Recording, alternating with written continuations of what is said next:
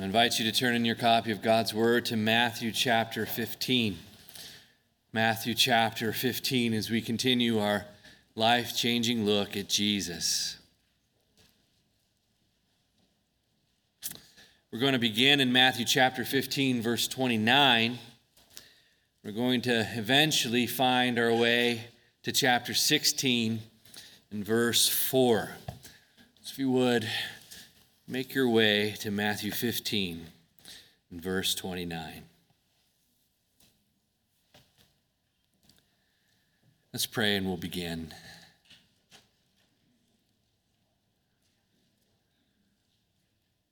Oh God, as we once again have your most holy word open before us, we pray, oh God, that you would show us Christ, that you would meet with us here and now, that you would remove any blindness that prevents us from seeing Christ, any lack of faith that keeps us from seeing clearly. Father, help us to understand the great love with which you have lavished upon us through Jesus. Give us eyes to see. Amen. As you know, Jesus is now in the last year of his life before the crucifixion. A couple of weeks ago, we found him interacting with the scribes and the Pharisees. They, of course, had walked 90 miles to Capernaum from Jerusalem to confront Jesus and his disciples because they weren't following their rules, the tradition of the elders. Jesus responded by calling them hypocrites, by quoting Isaiah 29:13, telling them that they honored God with their lips, but their hearts were far from him. And he told them that they neglected the word of God for the traditions of men. I imagine that was a rather uncomfortable exchange. Jesus, of course, when he was done talking with the Pharisees and talking with his disciples, he walks 50 miles north to another country, Syrophoenicia, or as we learned last week, the modern-day country of Lebanon. That's where we met Jesus last Sunday. It's where we left him, in Lebanon, away from those evil, conniving, hypocritical religious leaders. And after Jesus spent time up there in Lebanon, he and his disciples, they returned to northern Israel. And that is where we find Jesus this morning, ministering once again along the shores of the Sea of Galilee. So this brings us to our text, verse 29, and our first point. The short version of the point is business as usual. If you need more detail than that, you could add Jesus returns home and it's business as usual. We find him near home conducting business as usual. Look at verse 29. And Jesus went from there. That's Tyre and Sidon, those cities in Lebanon. Jesus went on from there and walked beside the Sea of Galilee. I have very exciting news for you this morning. I have a new map for you.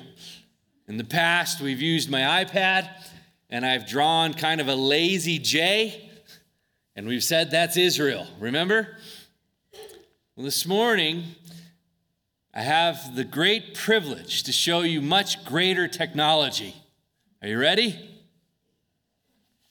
There you go. My hand, your hand. This is the Sea of Galilee. I want everybody to look at their hand and measure from the top to the bottom. That's 14 miles. And from the left to the right to the left.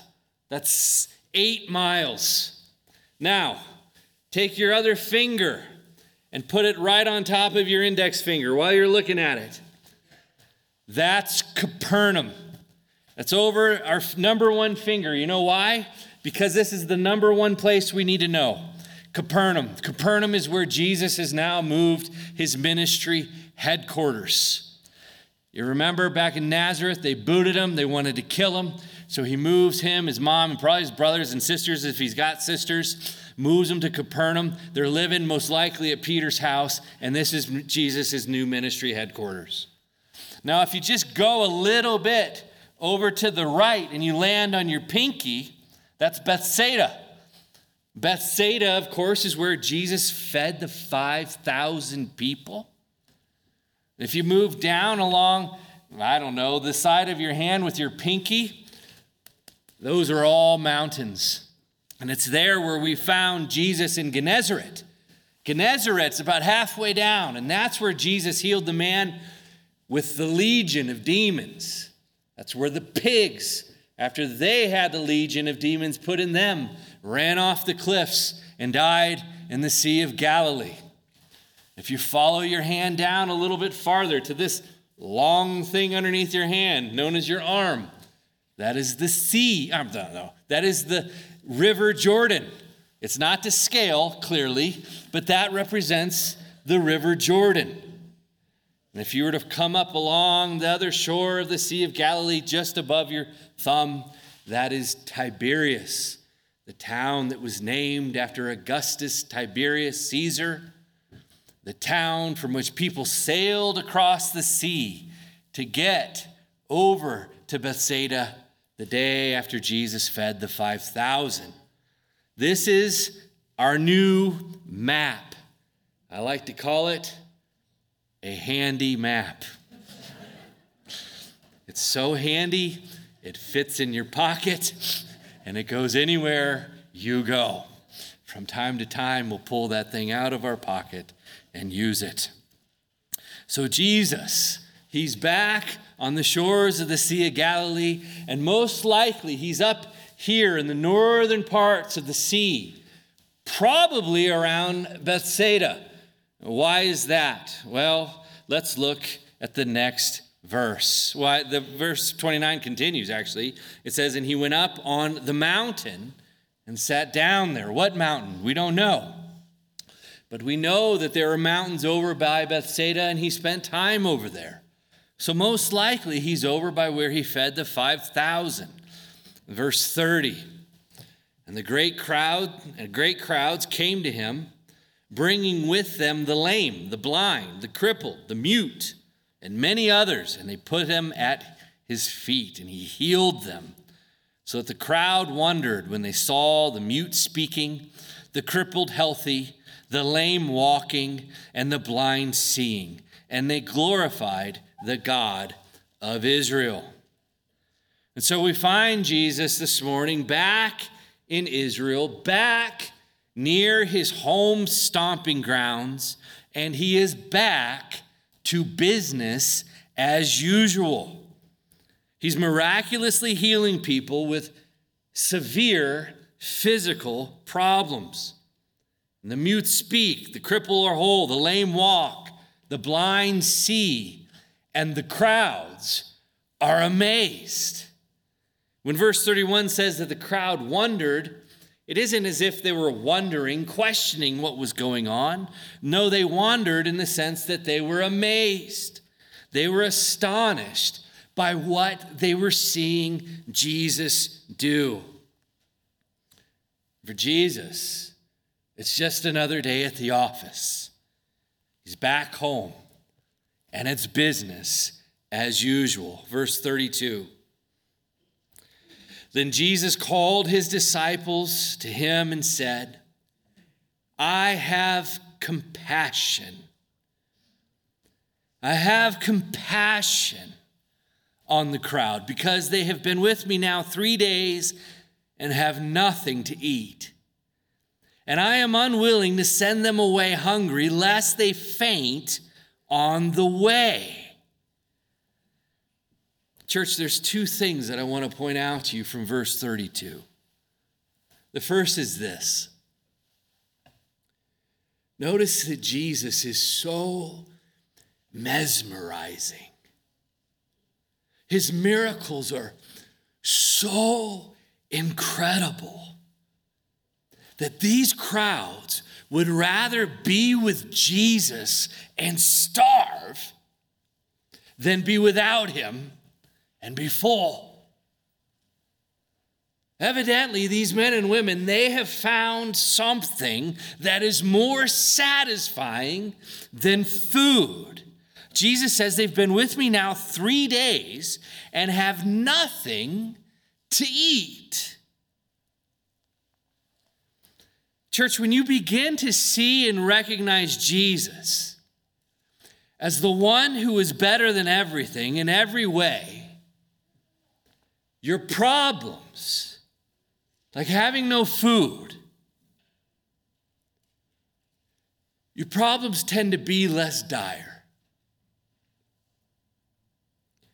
It's not that your problems become less severe. I can't imagine a worse problem than not having anything to eat. Especially when your wife's there and it's been 3 days. When your kids are there and it's been 3 days. But they are less dire, these severe problems, because you know the one who is bigger and better than the problems that you face.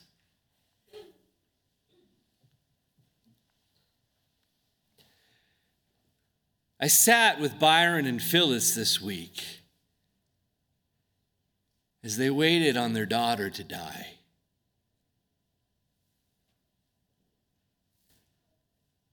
Dire circumstance.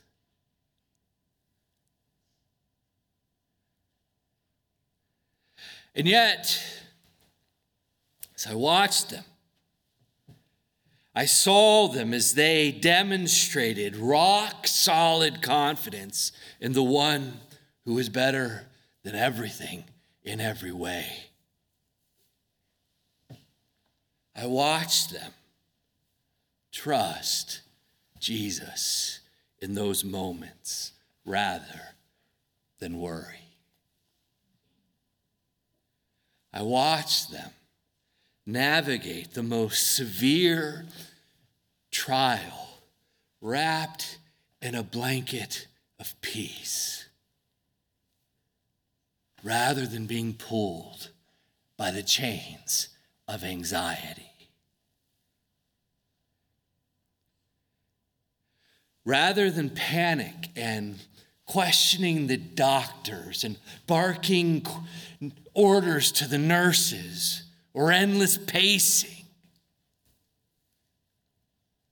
there were tender touches, soft kisses, as a mom kissed the forehead of the daughter she once held.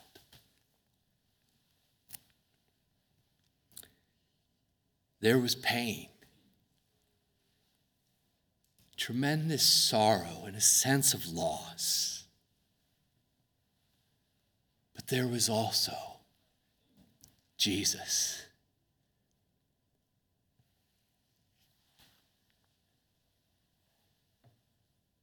We haven't eaten for 3 days, but that's okay because we have Jesus. We have Jesus.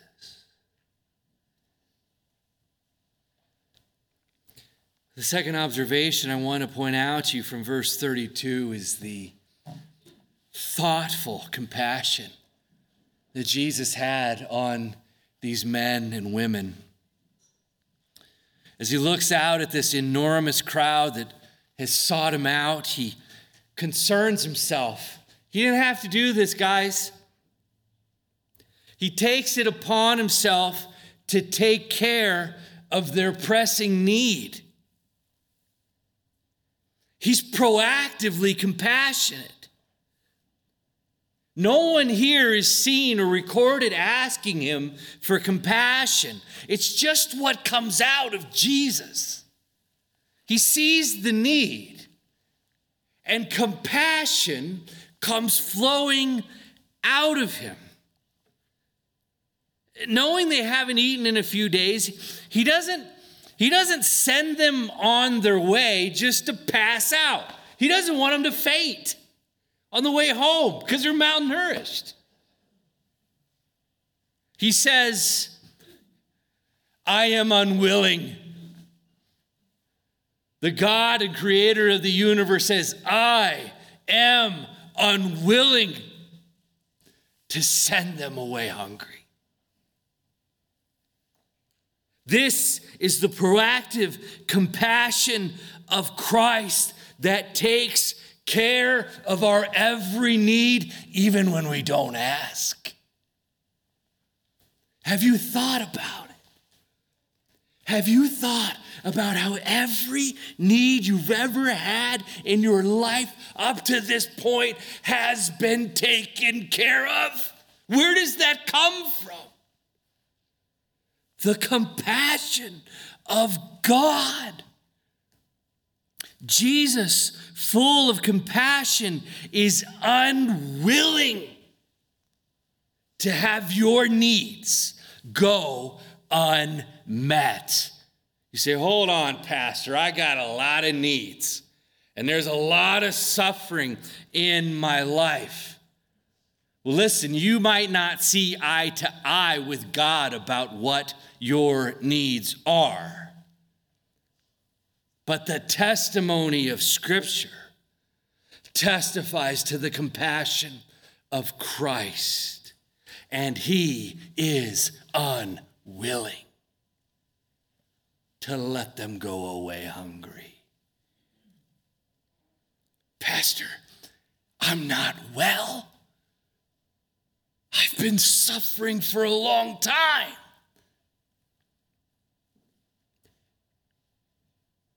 Evidently,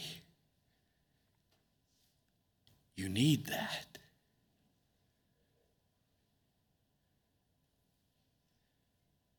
A starving belly can't be filled until it is empty. In the midst of your pain, in the midst of your trial, in the midst of your need, may you find what Phyllis and Byron have found. The love, the compassion of Christ. Verse 33. And the disciples said to him, where are we to get enough bread in such a desolate place to feed so great a crowd? You're going to think that this is John 6 all over again, the feeding of 5,000. It's not. This is the feeding of the 4,000. Look at verse 34. Jesus said to them, how many loaves do you have? They said, 7 and a few small fish. And directing the crowd to sit down on the ground, he took the 7 loaves and the fish, and having given thanks, he broke them and gave them to the disciples, and the disciples gave them to the crowds. And they all ate and were satisfied. And they took up 7 baskets full of the broken pieces left over. Those who ate are 4,000 men. Besides, or in addition, there are women and children. In other words, it's business as usual for Jesus. I'm going to say something here that it might not be that striking to you, but it is striking. Have you noticed how we've seen Jesus day in and day out, Sunday after Sunday? Constantly giving, helping, constantly ministering. You know, we often talk about Jesus laying down his life, giving his life to sinners. And when we say that, what usually comes to our minds is the cross. He laid down his life for the sheep. But I'm going to tell you, that's looking too narrow at the life of Jesus. Our life-changing look at Jesus, it has shown us that Jesus gives his life for sinners, not only on the cross, but every waking moment. This is our Savior, spending his time, spending his energy, spending his resources, taking care of people like us, sinners, meeting the needs of sinners, healing sinners, feeding sinners, having compassion on sinners. So when we say that Jesus gave his life for sinners, it includes not only the hours that he spent nailed to the cross, it includes the hours, the days, the weeks, the years that he spent devoting his life to help us. In this text, Matthew 15, 29 to 38, we catch a glimpse of Jesus being Jesus. The amazing, remarkable, consistent, always there, never needing anything from us, free of charge, Jesus. Business as usual. Which brings us to verse 39 and to chapter 16 and to our second point. Our second point is simply called the total blindness of the Pharisees and Sadducees. Total blindness, in short. He runs into some folks that are just completely blind. In verse 39, it says, after sending away the crowds, he got into the boat and went to the region of Magadan. Magadan. Where is Magadan? If only I had a little handy map. Oh, wait, I do. Let me pull it out of my pocket. So if he's up here in Bethsaida above your pinky, he comes over and he travels to a little place called Magadan, just north of Tiberias and just south of Capernaum. And guess who shows up? The first one. And the Pharisees and the Sadducees came. The religious leaders of Israel, of course, they show up. Jesus is out, back in town, being awesome, having compassion on the crowds, feeding the people, healing everyone. And here comes the religious leaders wanting to screw everything up. And the Pharisees and the Sadducees came, and to test him, they asked him to show them a sign from heaven. Apparently, hearing the mute who couldn't talk before, hearing them speak fluently isn't enough. Watching the people who were born lame and paralyzed run, it's not enough for them. Feeding thousands of people with a handful of breadsticks and sardines, it's not enough for them. These guys want to test Jesus. They want a sign from heaven. Evidently, they wanted a real doozy of a miracle. Meanwhile, their ignorance of Scripture betrays them. Isaiah 29:18 says, in that day, what day? The day of the Messiah. In that day, the deaf shall hear, and the eyes of the blind shall see. Isaiah 35, verses 5 and 6. Then the eyes of the blind shall be open, and the ears of the deaf unstopped, and then shall the lame man leap like a deer, and the tongue of the mute sing for joy. Jesus is leaving a path awake full of signs behind him. The signs he's producing are literally everywhere. But these religious guys, these spiritual experts, are completely oblivious. That's why Jesus says what he says in verses 2 and 3. Verse 2, he answered them, "When it is evening, you say it will be fair weather, for the sky is red." He's acknowledging that they could look at the evening sky and have a pretty good guess of what the weather's going to be like for the next few hours. They could do the same thing with the morning skies. Look at verse 3. "And in the morning, it will be stormy today, for the sky is red and threatening." Then Jesus says, "You know how to interpret the appearance of the sky, but you cannot interpret, you cannot see, you cannot discern the signs of the times." These men could not see what Jesus is spending his life doing, even though these signs are all around them. They cannot see the work of God. Can you?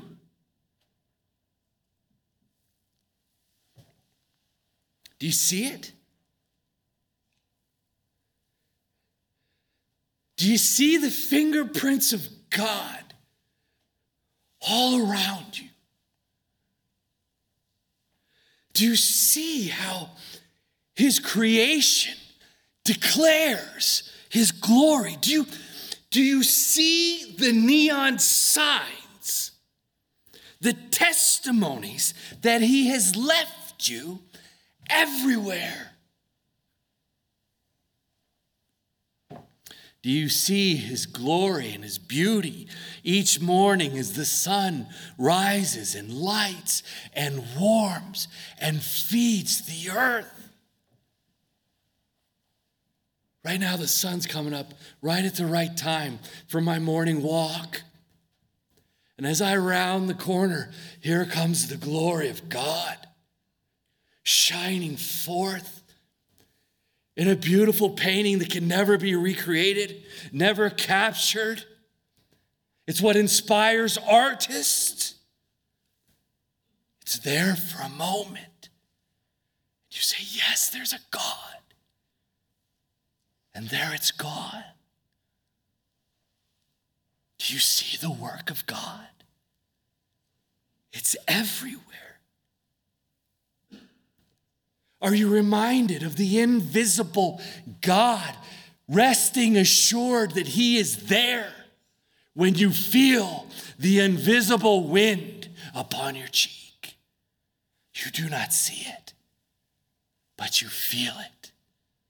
You know it. Can you hear the stars and the heavens as they declare the glory of God? Did the fresh blanket of snow that fell on us last night, did it remind you of his promise to wipe away sin and to make it white as snow? Does the sound of mighty rushing waters point you to his strong and powerful voice? When you look out and you see those glorious mountains to the south, do you see them pointing to him? The trees, they point you to him. Every green blade of grass that grows in your yard points you to him. Even our rooftops point us to heaven.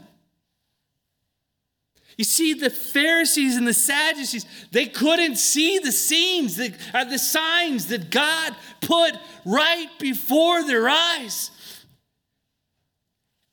Can you see them? They're everywhere. to those who can see. Verse 4. An evil and adulterous generation seeks for a sign, but no sign will be given to it except the sign of Jonah. He calls them evil and adulterous. Why are they evil?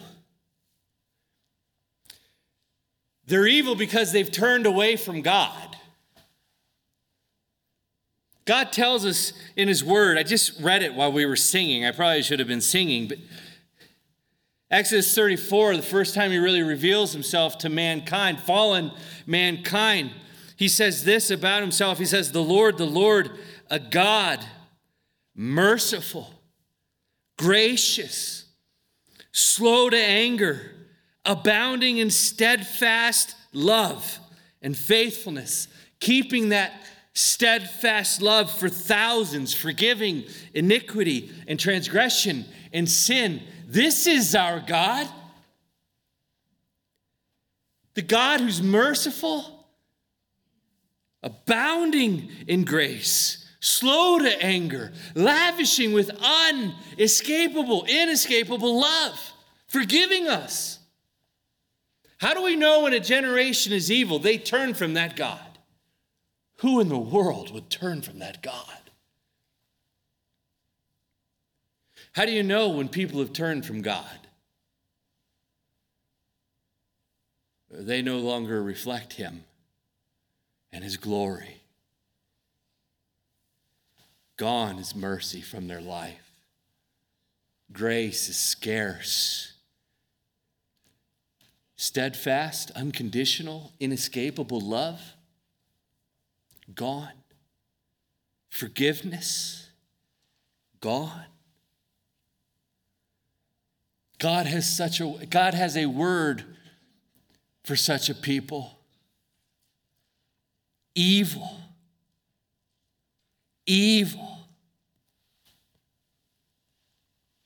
This generation is also called adulterous. It's again referring to their lip service that they give to God, but they give their bodies to sin. They're intimate with sin, not with God. Jesus says an evil and adulterous generation seeks for a sign, but no sign will be given to it. Like we've seen Jesus do before, he does not give these people what they are asking for. We, of course, ask Jesus with our prayers. These guys had the privilege of asking Jesus face to face. What do they say? Jesus, give us a sign. Then we'll believe. I found myself wondering this week, what if Jesus would have answered their prayer? What if he would have given them what they asked for? What do you think these guys would have done if he gave them a sign? Turn the sun purple, the sky silver.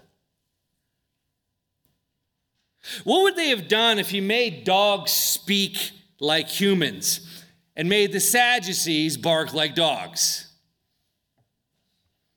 What if he turned the Pharisees' skin into feathers and their arms into wings so they could fly? What do you think?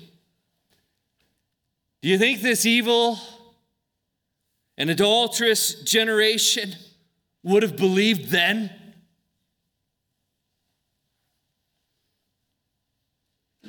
Did Pharaoh believe when he saw the miraculous signs in Exodus? Did walking through the Red Sea on dry ground as the waters walled up beside them make Israel obey and believe the Lord? Did his feeding them manna from heaven in the wilderness keep them from building a golden calf? Did David miraculously winning that victory over Goliath keep him from committing adultery and killing the woman's husband? What do you think? Do you think a purple sun or talking dogs or flying Pharisees would have worked?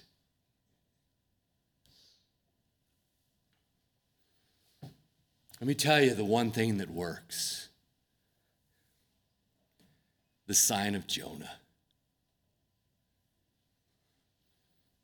No sign will be given to it except the sign of Jonah. What in the world is the sign of Jonah? Well, Jonah, the Old Testament prophet, he's good as dead. He's swallowed up by the sea, and then he's swallowed up by the great fish, spit out 3 days later. Why? So he could go and save his enemies. How does Jesus give these guys the sign of Jonah? By being swallowed by death on a cross. Dead for 3 days before he spit out of the grave by resurrection. Why? So he could save his enemies. You want a sign? It won't work. The only thing that works, the only thing that has the power to make you believe and transform you is the cross of Jesus Christ. Jesus Christ, this man who's perfect, oozing with love, overflowing with compassion, meeting everyone's needs, filling their bellies, killed like a criminal on the cross. Innocence dying for the guilty. Why? So we don't have to. So that evil and adulterous Pharisees like me can have hope that I can be right with God. And it's that very hope of Christ, the perfect Christ, dying, being buried in the grave for 3 days, raising from the dead. It is that very hope that Stephanie Bothman now understands as in hope, but as a promise. Her faith is sight. The only thing that can save a Pharisee is the only thing that can save Stephanie. And it's the only thing that can save you and I. And it's the cross of Christ. For it is the power of God for salvation. So here we find Jesus once again. Business as usual. Meeting our needs. Pointing us to himself. So may we see and behold this glorious Christ, the one who is truly better than everything in every way. Let's pray.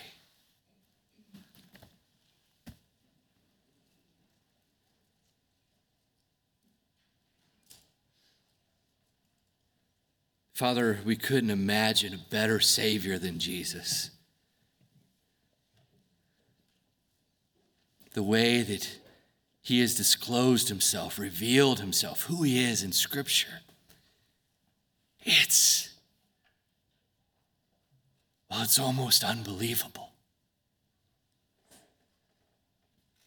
To see his compassion, to know his love,